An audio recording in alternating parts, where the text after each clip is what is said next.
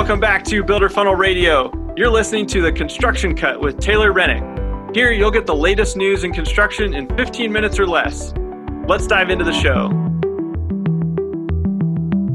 Welcome back to The Construction Cut. I'm your host, Taylor.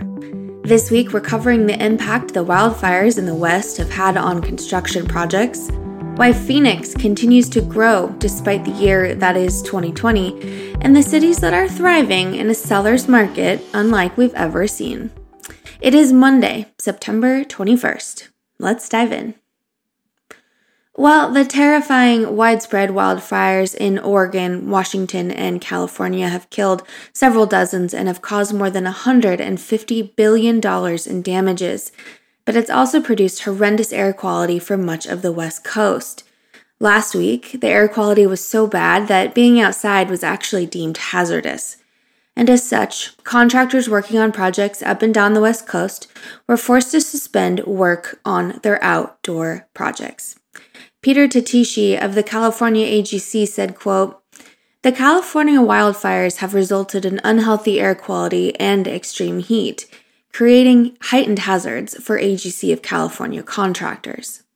Dennis Barlow of the Oregon AGC chapter had a similar statement, saying, quote, "Contractors have had to limit or even cease outdoor work in most of these areas in order to protect their workers from potential respiratory issues related to the smoke," end quote. This echoes a VP at XL Construction who works in the Bay Area. He said, quote, "We made the decision to temporarily suspend work on 6 projects over the past 2 weeks in order to protect our craftspeople, professional staff, and trade partners." Several small fires started in Oregon and Washington, and they grew quickly, helped out by high winds and low humidity. Officials in Oregon said most of the new fires were human-caused and have estimated that the damage between economic losses and the damage to homes and businesses is somewhere between $130 and $150 billion. Well, over the summer, we've reported that the majority of the metro areas across the U.S. have seen construction slowdowns, with commercial and multifamily construction activity having more or less plummeted in the first half of 2020. Cities like Seattle, New York, San Francisco, and Boston all saw double-digit activity decreases. But there is one outlier, and that outlier is Phoenix, Arizona. That's right. Despite construction starts falling off a cliff in most major cities, construction starts in Phoenix actually increased, and it increased by a whopping 82% in the first half of 2020 alone. That increase of 82% equates to somewhere around $2.8 billion. This is fueled by several large projects like mixed-use buildings, office developments, and warehouse buildings. So why Phoenix? Why have they been spared this year? Well, according to the Construction Dive, the answer may be in part due to the Great Recession. The reasoning behind this being that the recession impacted Arizona harder than many other states, and was still affecting businesses and its citizens all these years later, while the majority of major cities had gone on to more or less bounce back. So Phoenix and Arizona as a whole are starting to slowly ramp back up from pre-recession economic levels, more so than the other major markets, which managed to recover in the last decade. Stephen Betts of Halualoa Companies in Arizona was quoted saying, "Phoenix was late to the party recovering from the Great Recession. That turned out to be an advantage to the pandemic recession because we sat at the bottom of that recession for a long time. It forced this marketplace to rethink the business model of the economy."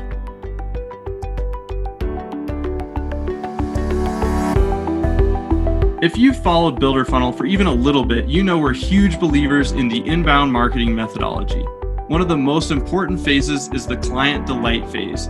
By delighting customers, you turn them into promoters of your business and your brand. The only way to get people to go out of their way to sing your praises is to wow them throughout the process. This is something the guys over at BuildBook are helping you do. Better communication leads to better outcomes, and that means communication at every level. Daily logs, client selections, punch lists, and change orders. Today, that communication gets super fragmented between email, text, and phone calls, and inevitably, things fall through the cracks. With BuildBook, everything funnels through one simple app, keeping everyone on the same page and your clients filled with delight.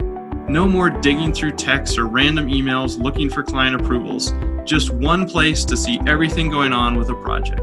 And as a reminder, they're offering a special deal to all Builder Funnel Radio listeners. Hit pause right now and text BuildBook to 33777 for a free trial of the software plus 45% off the first year. All right, let's get back to the show. In the Construction Dive report, they also mention Arizona's new-ish legislation, which oddly enough is aimed at cutting red tape in the government. The governor eliminated or changed hundreds of regulations in an effort to streamline the government, tackling everything from contractor licenses to boat registration laws. And as a result, economic growth has taken off, taking construction projects right along with it. Big projects from Google, Apple, and Amazon, along with attempts to lure businesses in with inexpensive land, has proven to be very successful for the Phoenix Metro. The only other top 20 city in the country that was able to show growth this year is Detroit, which saw projects increase by 96% to $929 million, still less than half of the growth reported in Phoenix. Well, according to a new article in Forbes, housing inventory has never been lower than it is right now. In July, nationwide housing inventory was down a whopping 32%, and homes are spending 18 fewer days on the market this summer compared to the same time last year. The chief economist for the Florida Realtors Association said, quote, "Several factors are playing into this renewed demand for housing, but by far, the most important factors are record low mortgage interest rates and the release of all the pent-up demand from our derailed spring buying season," end quote. And this makes sense. I'm pretty sure I've read this same report each week, every day since May. But what's interesting here is that inventory is at its lowest ever. The demand is higher than ever. So now you've got bidding wars in places like Salt Lake City and Boise and Colorado Springs, cities that weren't on our radar 10 years ago for bidding wars. So how long will the record low inventory last? Well, according to the experts, the answer is up in the air. Classic. Because mortgage rates are so low, some experts lament that available inventory will remain low going into next year, while others speculate that the Fed's current interest rates are more or less a rare and short window of opportunity. Speaking of a window of opportunity, construction industry employment was up slightly in August, adding 16,000 new jobs over July. That being said, the industry as a whole is still down by nearly 300,000 jobs compared to that of last summer. This is according to the Bureau of Labor and Statistics. In a report they released a few weeks ago, construction unemployment was slightly better from July to August, but the nationwide unemployment rate is still more than double its August 2019 percentage. As of September 4th, construction industry employment is at 7.6%, better than the overall unemployment rate of 8.4%. But that 7.6% is still more than double the August 2019 rate of 3.6%. Something to think about. Employment numbers also vary by what section of the industry you work in. Residential trade contractors, for example, posted more gains than their non-residential counterparts, while those in heavy and civil engineering saw a loss of 5,000 jobs in August alone.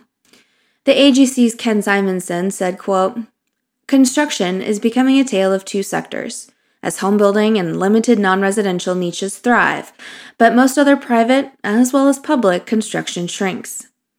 Anirman Basu of the ABC had a similar statement, going on record saying that the August decrease in non-residential jobs was caused by, quote, "tighter financial conditions, diminished cash flow among property owners, lingering uncertainty, elevated commercial vacancy, and project postponements and cancellations."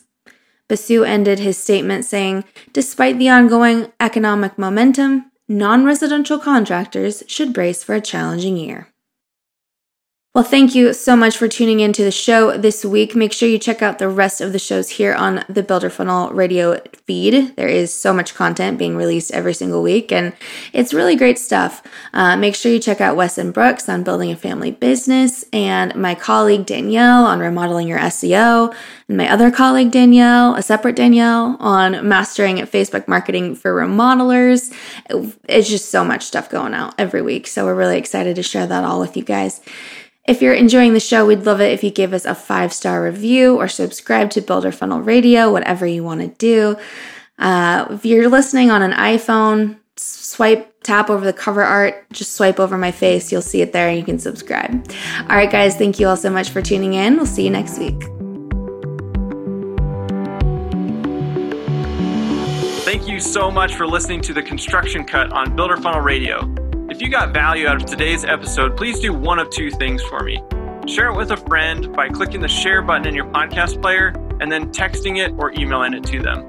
Or leave us a review. This is a free podcast, so spreading the word really helps us keep Builder Funnel Radio going. Thanks, guys. We'll see you next time.